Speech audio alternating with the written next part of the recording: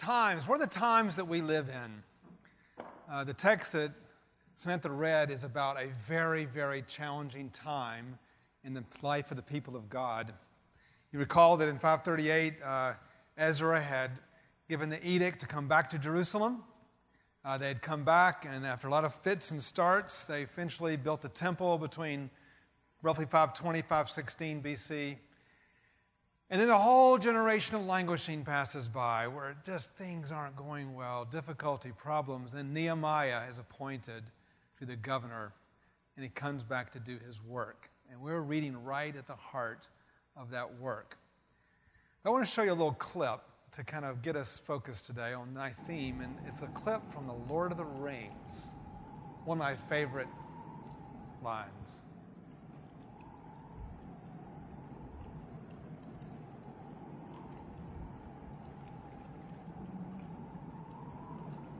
I wish the ring had never come to me. I wish none of this had happened. So do all who live to see such times, but that is not for them to decide. All you have to decide is what to do with the time that is given to you.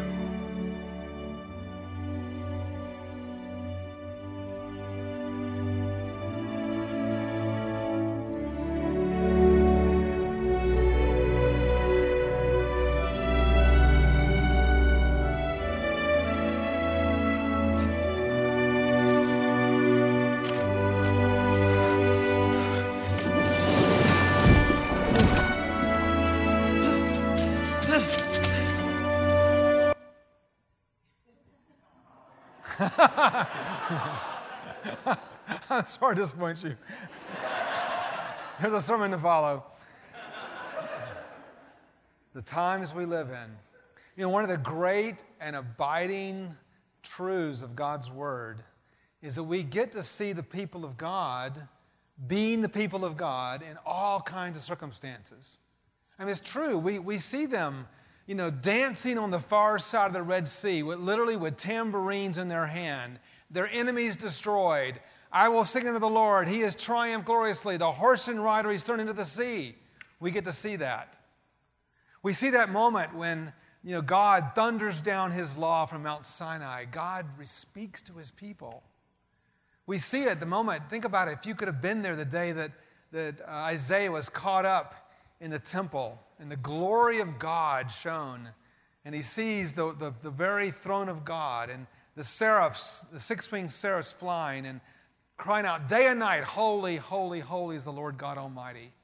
Those are the days that we really mark and remember. But the Bible is so wonderful about showing us the real, full realities of what it means to be the part of the people of God. We also open up and read that time in Eli, the father of Samuel, who it says in 1 Samuel 3:1, the word of the Lord was rare in those days. Or the time when the anguish of the woman, when the Ark of the Covenant had been taken by the Philistines, and she gives birth to a child, and the only name she can come up with is a name, do you remember? Ichabod, which means the glory has departed. We see God's people in those kind of times as well. I think about the song that we sing, and by the way, I love this song, and when Casey sings it, it's really powerful. But These are the Days of Elijah. You know that song? You know, it has the chorus that says, no one like Jehovah, which repeats like 35 times. But the main thrust of that, these days of Elijah declaring the word of the Lord. These days of Moses, righteousness being restored. These days of Ezekiel, dry bones becoming like flesh. These days of David, rebuilding the temple of praise. I love that hymn. But I think at this seam in history, we need to write a few more verses. I have written a few. I don't think they'll make it. But I want the people of God to think about what would happen if we changed it to a minor key and we actually in Lent sang this. These the days of Eli, the word of the Lord is rare. These the days of the Philistines, God has not answered our prayer. These are the days of Jeremiah. Our eyes are flooded with tears. These are the days of Babylon. We know nothing but a life of fears. You see, that's what we actually get when we read the Bible, is the full reality of what it means to sit amongst the people of God in all kinds of situations. I can guarantee you that Nehemiah, if he had seen that movie, he would have said, he wouldn't have had a ring in his hand, had a trowel in his hand, and said, well, I wish I hadn't lived to see this day. I would much rather have a tambourine in my hand. I don't want a trowel in my hand. I don't want Sanballat and Tobiah plotting against me. But the time that he was given was the time that he was given. We live in a day which is very difficult to describe. I have collected a list of a few of the ways that our generation is described. And I'm talking about the world in general. Post-communist, post-Christendom, post-Christian, post-denominational, post-Western, post-Enlightenment, post-modern, probably a few other posts that I've forgotten. What does that mean? What in the world, why is the word post descended upon your generation? Because post means you're beyond something, but you have no idea where you are. You're just stuck. You're the post generation. So we're stopped between, we know that something's changed, we're not in the 1950s anymore. We're not in our grandparents' generation, but we don't know where we're landing. We don't know at times whether this is a great time or not. We don't know what's happening. And globally, the story is very varied around the world. Well, Nehemiah lived in a time like that, a seam time, post-exile, pre-Messiah. A time of rebuilding, of rekindling hope. I mean, just think about, if God had said on the 8th day, let there be Zondervan. Thank God he didn't do that. Let there be Abingdon. Think of the books that would have been written. Moses could have written his book, How to Pass Through Your Red Sea. Or The Purpose-Driven Nation. With a workbook, of course, and video series. Nehemiah's book will be something like this: living as a Jew in a post-Judaism world. Everything that Judaism was had crumbled, and he had to rebuild it again, rekindle it. Or maybe he could have written a book, Life Amidst the Rubble. In those days, they didn't have that. Now it's just called Nehemiah. That's what the book is called. But that's what it's about. And one of the things about Nehemiah, if we were to do a survey today, or certainly in the church and in the larger Christian world, and say, what is Nehemiah about? You're basically going to get one answer to almost anybody you ask. I see Bill Arnold is here. He's going to give you a really great nuanced answer. But, if you just ask people, what are they going to say? Nehemiah is about what? Rebuilding the wall. That's exactly right. Well, the wall is rebuilt, but actually it's wrapped up by chapter 6, verse 15, and they did it in 52 days. That's less than this semester for you. Take heart. That's Nehemiah 6:15. They completed. It's over with. Nehemiah is 13 chapters. So I think we need to actually look back and say, okay, Nehemiah is about a lot of other things as well. It's about a lot of rebuilding. And granted, the wall was what made so many other things possible. But the wall was about a larger rebuilding project in Nehemiah. If you look at the chapters, there's this amazing instruction in God's Word to look at. And then chapter 9, repentance from sin. Chapter 9, also this amazing rebirth of historical remembrance. And then the restoration of worship, chapter 12. And the restoration of the holiness of the clergy in chapter 13. It's an amazing book, a lot of restoration. This chapter that we're on today that Samantha read for us is about the rebuilding of something else that we never hear talked about. If you did your survey, it wouldn't come up, except for Bill Arnold and a few others that are here, Old Testament faith. But it's basically not brought up. And that's the rebuilding of the pulpit. Chapter 8 describes the rebuilding of the pulpit. It says in verse 8, Ezra the scribe, a large wooden platform built for the occasion. And he read God's word from morning to night. It's the rebirthing of God's word being re-articulated to people of God. And it's interesting, whenever you get if there's a liturgical reading of Nehemiah 8, it always cuts out all those names for all the obvious reasons. They don't want to completely put into shell shock the poor layperson assigned that reading that day. So I said to our dean, I said, Jessica, could you find someone who has the courage to read all the names? Because it's important to me. Because these names are not there inconsequently. They're actually there because we don't find any superstars in this list. 13 Levites never heard of.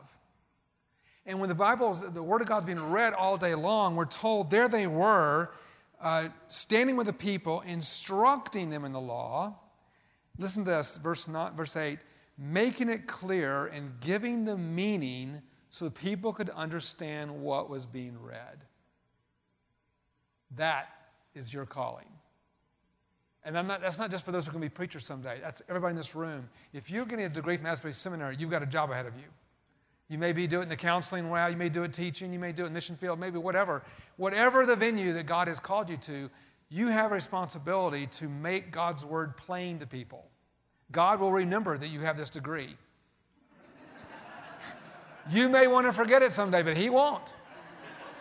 You'll know stuff that you almost wish you didn't know, but now you know. You have a responsibility to explain and teach. If you travel around the country today, what do you hear in pulpits today? You hear a lot of bland moralizing, a lot of cute stories. Okay, you get a joke thrown in now and then. But what you don't hear so often is a faithful exposition of God's Word. And that can be done in hundreds of different styles. It's not about styles here. It's about the content, the heart of what you're doing. Your project is rebuilding the pulpit in our day. Our generation, this generation, the post-Christian, post-Christendom, post-whatever, it won't put up with what we inherited. They won't put up with it. They have soccer practice on Sunday morning. They won't come. Something has to happen where we recognize that we have a calling that is dramatic, it's radical, it involves a very different kind of posture toward what our calling is in the Word of God with the people of God. And this is exactly the spot that Nehemiah found himself in. A trowel in one hand, and in his case, a sword in the other, with those who opposed him. It's unbelievable. They could have done the wall in even less time, but they had to have a sword in one of their hands because of all the opposition they faced. This is not the Temple Mount. This is Mars Hill. This is a very different kind of world that we're inhabiting, and you're here at Asbury to inhabit just this kind of world. Well, 104 years ago, the Titanic sunk, and sank, whatever. Yeah. Be careful, Presidents cannot make grammatical errors, okay? It's just not allowed. The Titanic went down.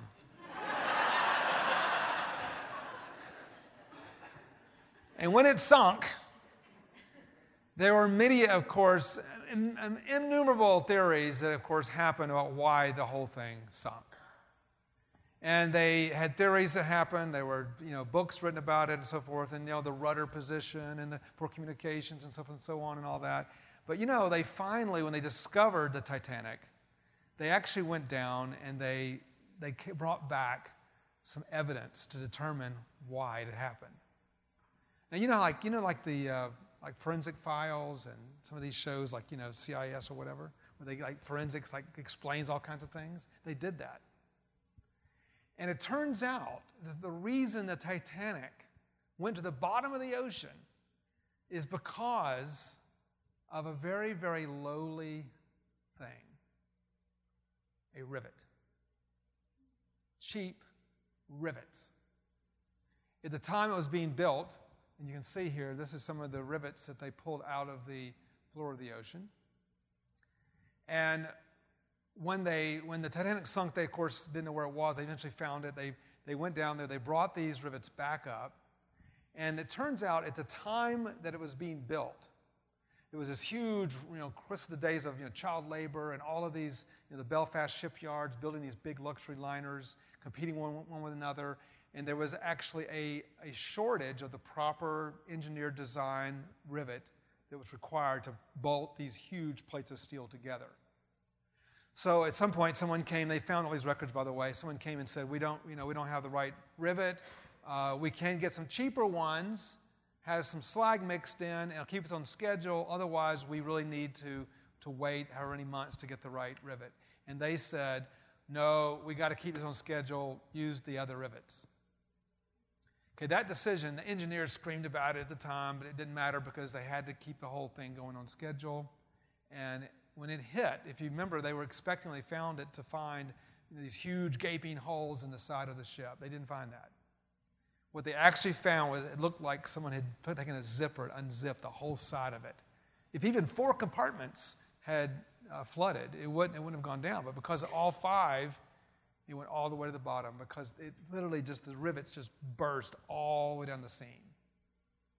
So despite, if you toured the Titanic, the golden chandeliers, the beautiful faucets, the marble floors, the hardwood dance floors, the thing was just spectacular. Who would have believed that at the base of the whole ship, this amazing, kind of awe-inspiring thing, at the base of it was a fundamental lack in the fundamentals of what makes a ship strong. In the same way, the church today loves hardwood floors and golden chandeliers and all the pizzazz. We love all that. We'll go through endless campaigns to make things snazzier. Oh, a Starbucks in the lobby really does it off. And all that's great. I'm not against Starbucks in the lobby. Well, maybe. But the point is, I'm not against all that, generally speaking, but the point is that if you don't have the fundamentals, it's not seaworthy. A lot of what masquerades today as Christianity, evangelical Christianity, Wesleyan Christianity, is not built on fundamentals. And part of your task, part of your job with a trowel in your hand as you leave this place someday, and some of you that's short, some of you are long, some of you on the long, long journey, whatever it is, when you graduate, you have a building task ahead of you. And it's built on the fundamentals of the Word of God, of prayer, of repentance, of good historical memory. All the things that Nehemiah had to rebuild in this book. I'd recommend reading the whole thing, particularly chapter 7 onward, and getting the full scope of what he does. And you'll find that it's okay to live your life and your calling in the midst, not when Solomon dedicated the temple, in the midst of when it was destroyed by the Babylonians and you're in the rubble of it. It's okay. A lot of good work to be done at that time. It's okay to live at a time when you look around and you see, you're looking at the foot of the cross and all you hear are sounds of mocking, thinking that God's voice has been snuffed out and God still has the last word. It's okay to recognize that despite the times that we've been given, we're reminded, as Gandalf said, so true, that we have to do what we do with the time we are given. And we actually can't rely a lot on things, the way things were done in the past. Many of you are going to have to think about things in ways that we've never even imagined, because you will get your vision. You will learn things and you'll understand things by how to bring this Word of God, how to rebuild to your generation in ways that only you can do. We will stand back in awe as well. But whatever it is, it will only be done through the fundamentals and remembering the power of God's Word to transform the world, to achieve His mission and bring us to that appointed end. Thanks be to God. Amen.